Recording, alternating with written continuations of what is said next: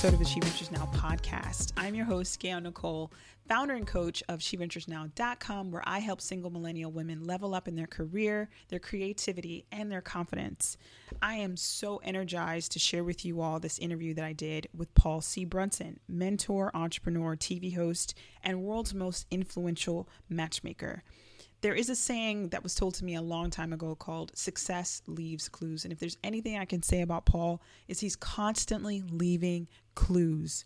Paul has founded and exited 3 different businesses and currently shares his experiences through his online program called Knowledge Share. In this particular interview, I asked him to give his whole story, all of it, from the time he graduated college to where he's at right now, all of the different ways he's changed his career and the lessons he's learned along the way.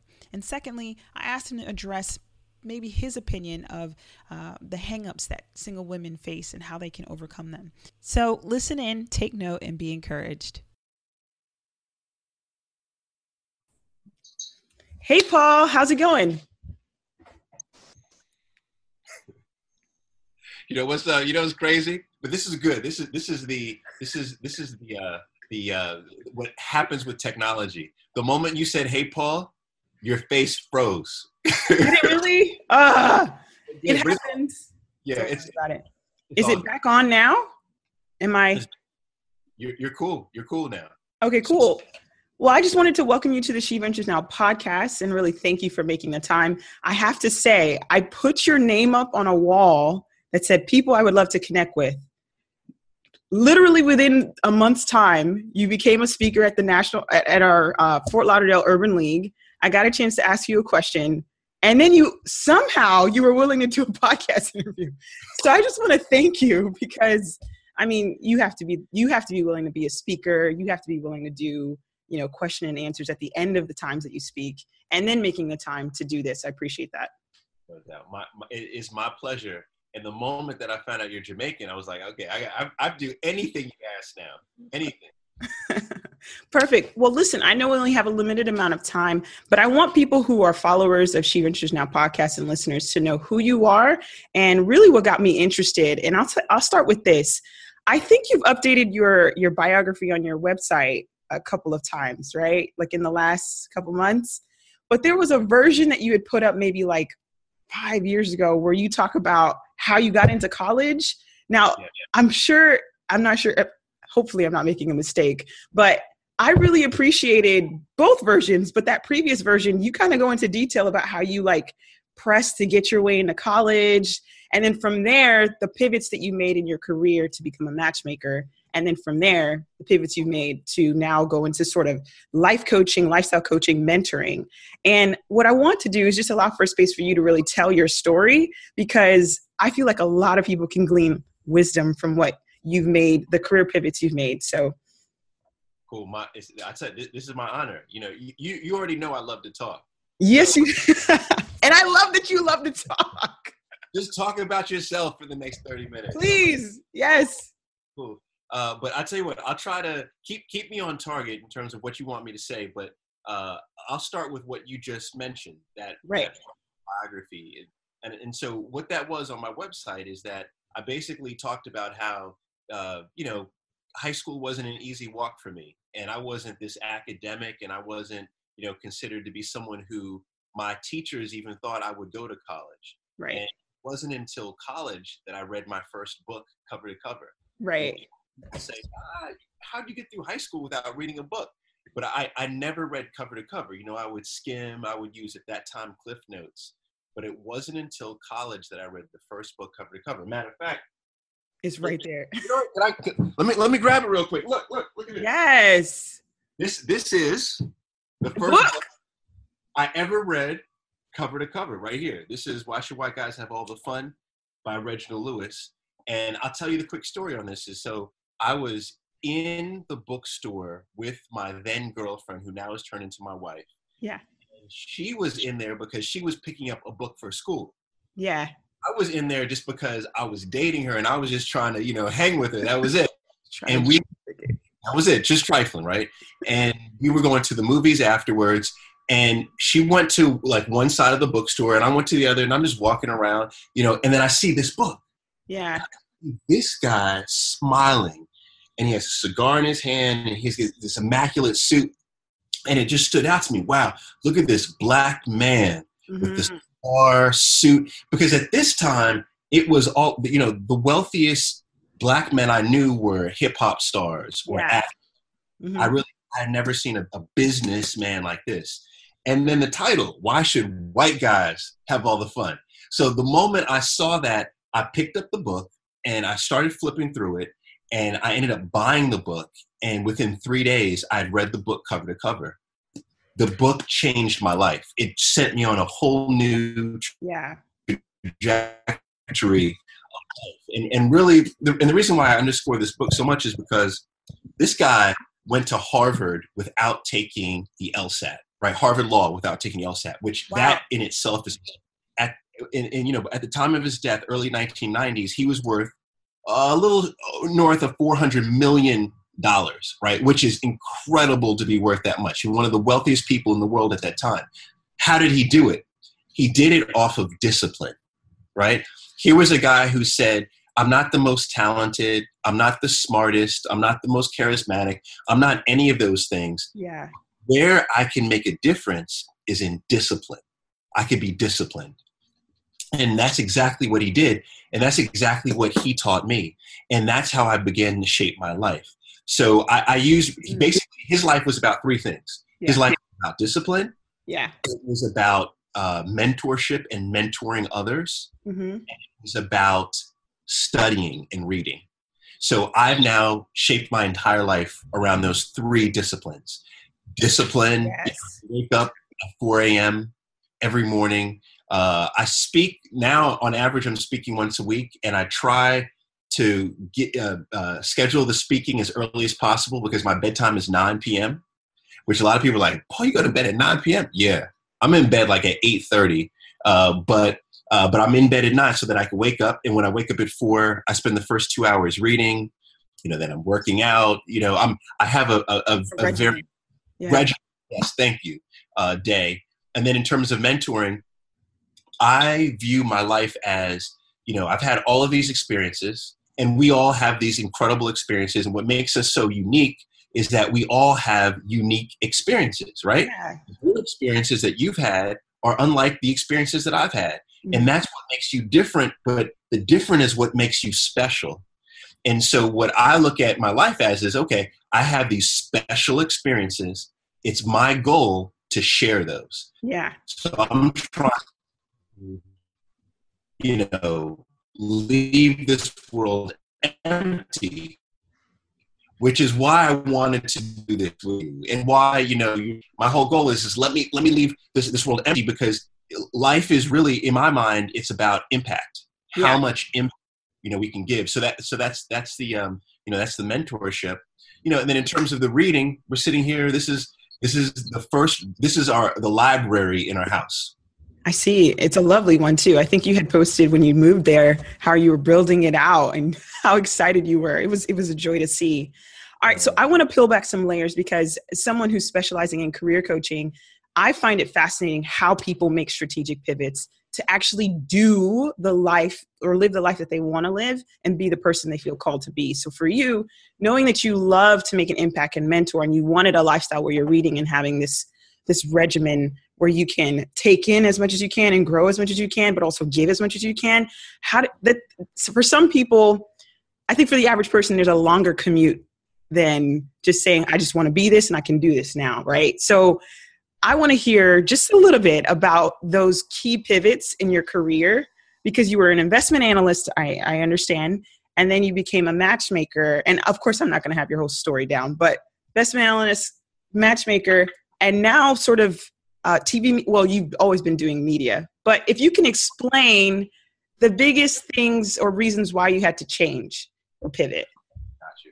And you're right. I've been a professional now, working for almost 19 years. So it's been a long road. Right? Yeah. And you're right. There have been a lot of pivots along the way. So many pivots that, people will look at me and say, "Oh man, are you just a job hopper? Like, what are you doing here?" Do people actually say that to you though? Well, not anymore, but okay. People say that. They were like, "Oh, you have so many careers. Like, this is crazy because it's not just jobs. Like you just said it. I was investment banker. From investment banking, I actually went into for-profit education. Right. There I went to the nonprofit education space. Then I went back to investing. Then I became a matchmaker. Then I added on media. Then I started advising startups. Like, it's like crazy, all of these things. But here's what it's all about in my mind. Right. It is all about, this is crazy. Like, this was not planned, but right here next to me, it's in a pile. Go for it. Boom, boom, boom, boom, boom, boom, boom, boom, boom. Boom. Cal Newport. Cal Newport. So Good They Can't Ignore You. Actually, he wrote 2 books. These are his 2 books. I highly recommend everybody. So Good They Can't Ignore You is one book. Deep Work is the other book. But So Good They Can't Ignore You was a game changer for me, and it cements this really the answer to your question. So life to me is about acquiring skills. This is what it's about. And if you talk to anybody, anyone listening to your podcast, anybody watching this, right? Anybody who has full autonomy at their job and lots of impact. And when I say full autonomy, it means that they're not, punching in a clock. Their boss isn't on top of them. Where are you going? Where are you going? How long are you going to take that break? Like, if you have complete autonomy, the commonality is that you also have great skills. And here's the opposite of that. If you are punching in the clock, if your boss is on top of you, if you have no autonomy, it means that you haven't mastered your skills. And so ultimately, life, right? Career, should I say, it's about acquiring skills. Right. And not just acquiring lots of skills. It's about acquiring a select number of skills and becoming the best in the world at those skills. Yeah. For me, going from investment banking to maybe education to TV to matchmaking, you look at those and you say, those are 4 or 5 different careers. But to me, they were all just manifestations of being able to perfect my communication skills. Right. That's really what I was trying to perfect all along, right? My ability to convey ideas and subjects, right? Communication. My point here is that if you can figure out how you can master your skills, and then you can become the best in the world at those skills. Like, there's 7.5 billion people in the world. So I'm saying become like the top 10% of people who exhibit those skills. Then you'll have high autonomy in your job. And it's the autonomy that's going to lead you to impact, and it's the impact that's going to lead you to, is going to lead you to changing lives. So it's really about skills. That's the key. I love it. It reminds me of what you're talking about. Reminds me of, oh my gosh, he wrote a book called Drive. I forget his name. Daniel. He also wrote Free Agent Nation.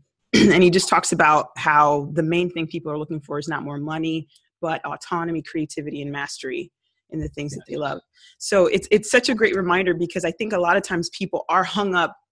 I think we get into the weeds about career and we think this job every job needs to be the consummate reflection of who we are and our worth. But we forget, how do you form your career around what you want? How do you choose a job around what your ultimate desires are of impact or of lifestyle, et cetera? So that's really good to hear. What I wanted to do too is now shift to more of your matchmaking experience. I want to get some juicy juice out of you and from your expertise. I know that you sold your agency, correct? Was this recent? This is like, how long ago? It was August of 2016. So yeah. So a year ago. How does it feel to have sold your business? Just to get that out of you. How does it feel? It feels like a stress reliever. Was that on your was that on your bucket list though, to have had a business and sold it though?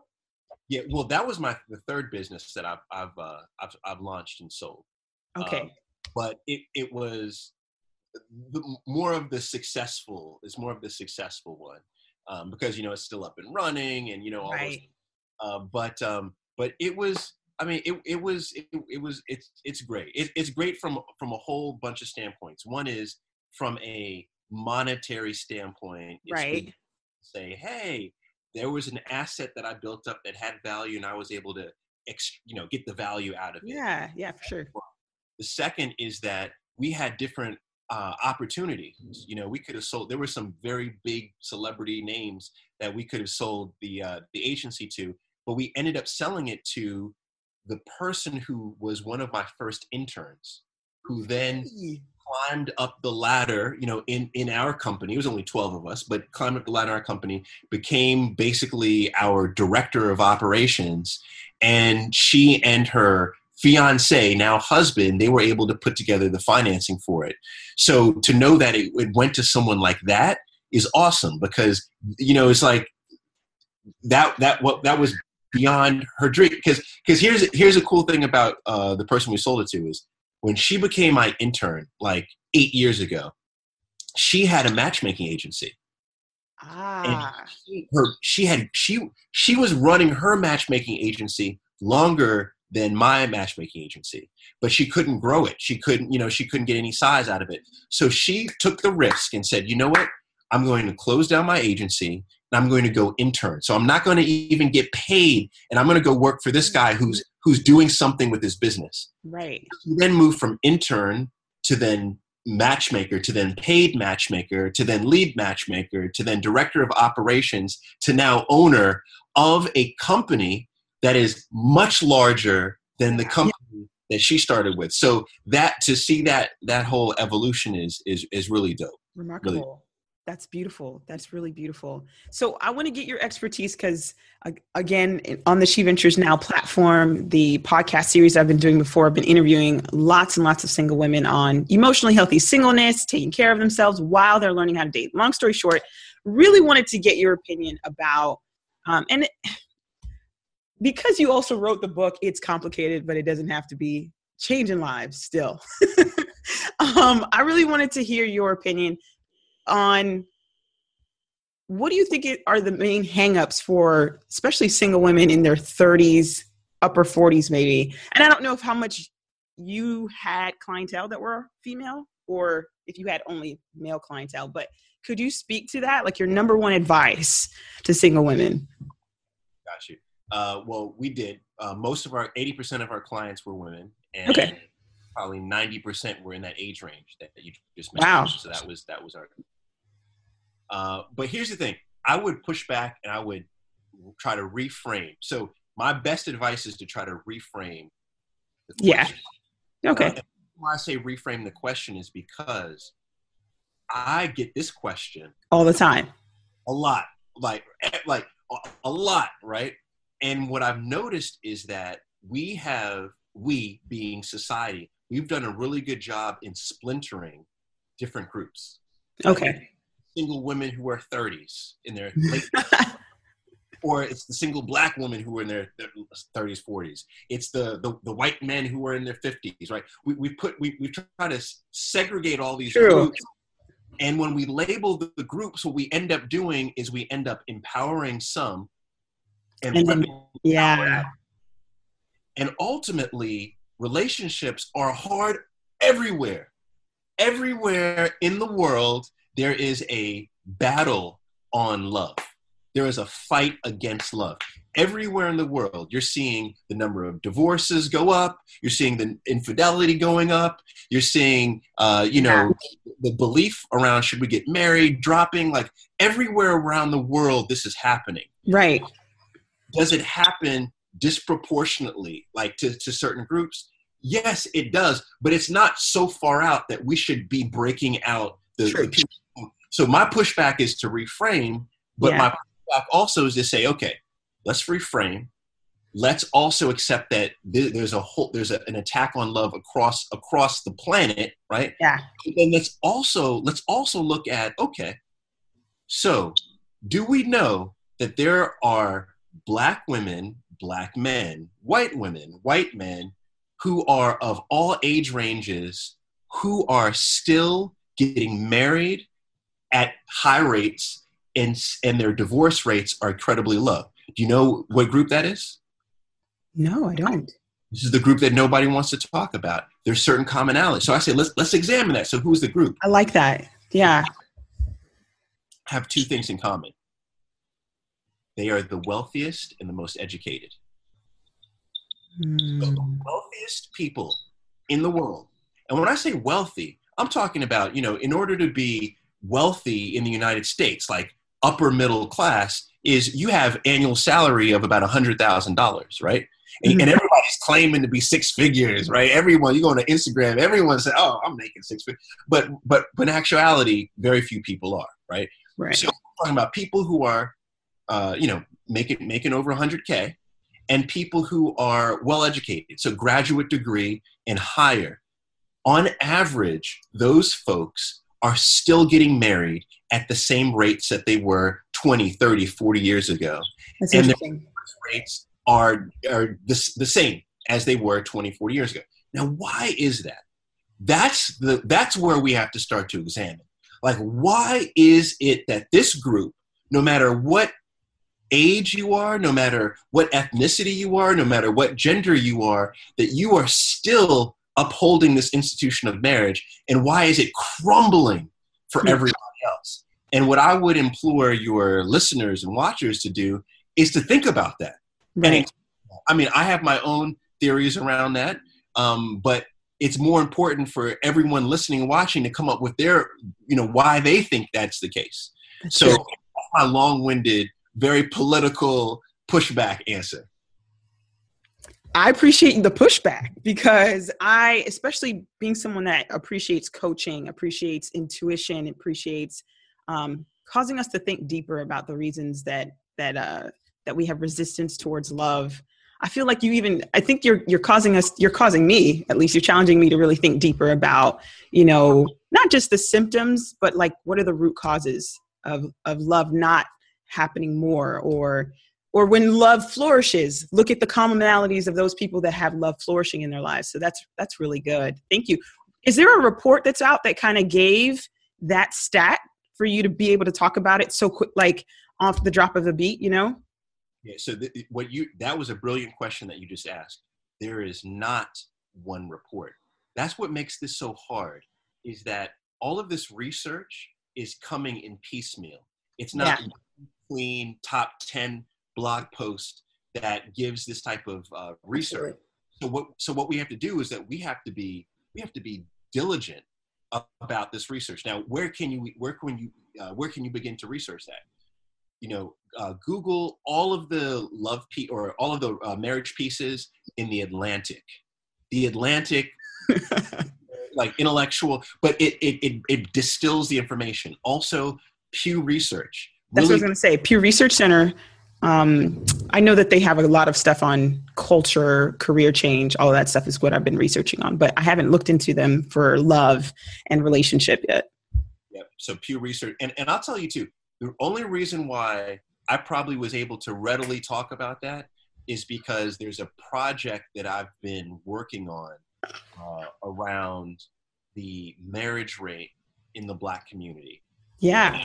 And that's been in play for, like 2 years. So this is a subject that I'm always reading about, but it's out there. Yeah.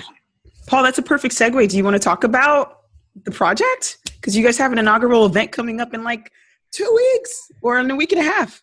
Yeah, there's so much. Like, I'm so Jamaican with my life. Like, I really do have like 8, 9, 10 things happening. Boy. At least 3 different things going on. No, I'm just kidding.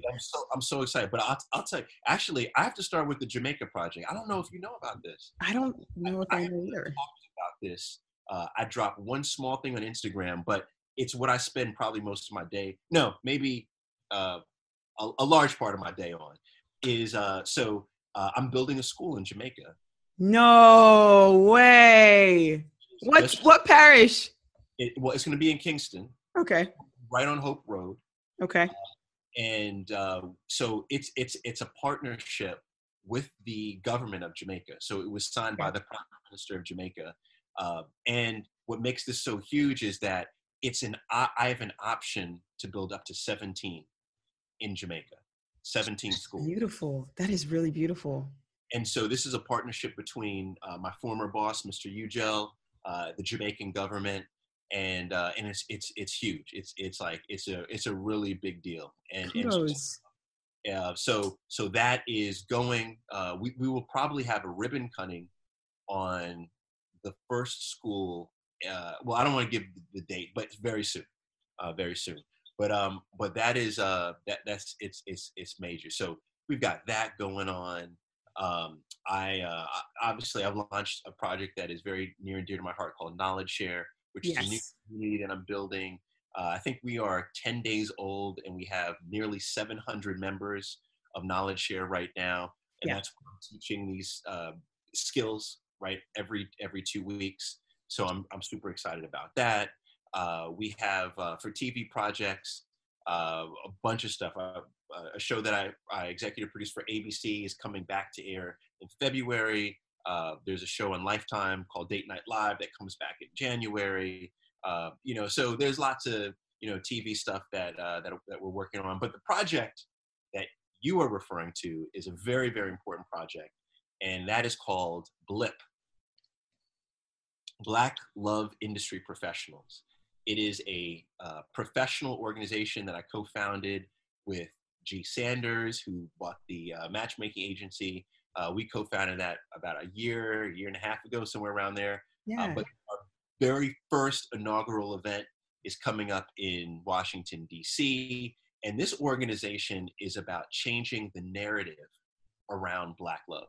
There's this stigma that's been presented in media that Black love is like not the best thing, not the healthiest. Wow. And so what we're trying to do is we're trying to reshape that imagery. And we have matchmakers, date coaches, we have counselors, we have bloggers, we have everyone in the space like are members of this group. And so our first event's coming up in DC, which is going to be awesome. So lots of stuff. Just trying to stay busy. No, I appreciate you so much. And I really do want to stay respectful of your time. And I'm very, very excited about the project in Jamaica and all of your media outlets that you have coming up. I just really appreciate you. And I just really want to say thank you. Thank you for being so generous, being such a generous soul with all that you share on IG. You don't have to do that, and yet you prioritize it. And I think that I think a lot of people who follow you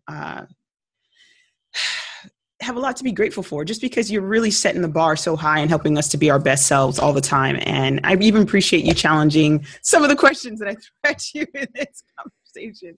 It's good. It's good. So thank you. You are welcome. And can I thank you for something? Can I put you on the hot seat real quick? Sure. But this is a positive hot seat. Is that so? As I get older, I realize that my patience gets shorter, right? Yeah. And I was in a zone a couple of years ago where I said, I'm just trying to help everybody. Like I want to help everybody. I want to help the world. But as I get older, I said, no, I'm only helping folks who really want to help themselves. That's where I feel like my gift is if you're already on the path, right? And on the come up path, I think I can help you most. And what I will say is that I don't just give my time and energy to everyone, but I want to talk about quickly why I want to support you in particular and why I have been, why I wanted to do this, and why. It's because of, you exhibit what I believe most people should be doing when they're trying to connect and build a rapport with someone. And it's funny, I just talked about this on IG yesterday, but I just want to rehash this real quick, is because when we met at in Florida, right? When we were talking in Florida, when I was down there last, when I was speaking with the Urban League, there was distinct things that you did that not everyone did who have attempted to build a rapport with me. And I want to tell you the things you did and why it resonated, because I think a lot of folks can learn from this. So the first is that you really did address me by name. You were like, Paul, right? This is very important. This seems to be very basic, but this is so important because our name is the most beautiful word in our lexicon. Language, everything, right? You use my name. right? This is super basic, but this is very important. That's one, right? Very, very simple thing. Secondly is you told me, and you've actually done this on this in this interview.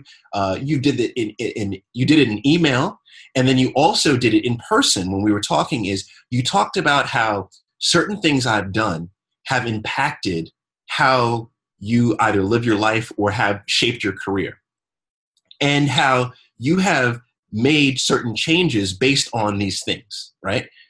That is the highest form of flattery. There's this whole myth that imitation is the highest form of flattery. It's not. Wow. Imitation is theft. Don't do it, y'all. It's theft, right? But what is the highest form of flattery is when you are executing on what someone else has said. Like you're taking their words and their lessons and you're actually executing on them. The fact that you do that, you've done that consistently in our conversations. I mean, I even know that you talk to G. How do I know that you talked to G? Because G messaged me. She was like, "Oh man, I talked to someone that you recommended. Oh yeah, she was great. I loved her. She was right." The fact that you followed up, you followed through, all of those things suggests to me that you are someone who was credible, right? Someone who, just someone who was a good person, right? Because there's evil people out here, right? So that's the second thing. That's very, very, very important. The third is that you have not, you haven't asked for anything from me, right? Where a lot of people have, it's like I'll meet them. I was speaking actually last night. Wait, what's today? No, two nights ago. Wait, last night was Halloween. 2 nights ago, I was speaking in Richmond, Virginia, with the Urban League of Richmond, Virginia. Yeah. I've already had 5-6 emails of people asking me, Paul, can you review this for me? Can you do this for me? Can you do this, right?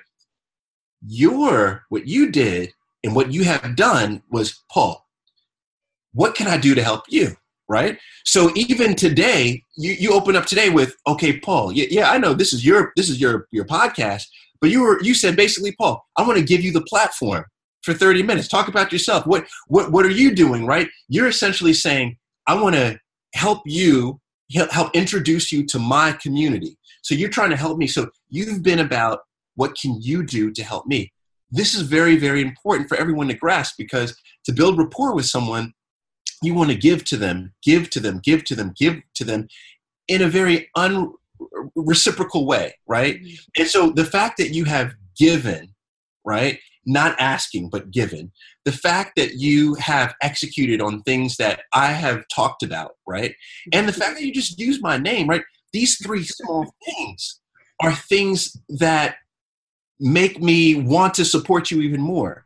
And I believe that if your listeners, people, listening to this, if they also execute that same way with people that they're attempting to build a relationship with, they'll be able to build much, much stronger relationships. And relationships are really everything. So thank you. Oh, I appreciate that. Pause. Who is not using your name, Paul? Man, I can pull up messages right now of people, no salutations. They're just like, hey, or hi, but no name.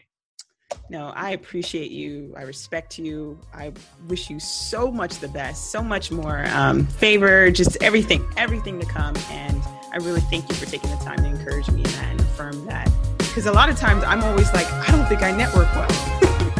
But it's so affirming to hear Paul say, wow, you're doing good. Thank you. Thank you.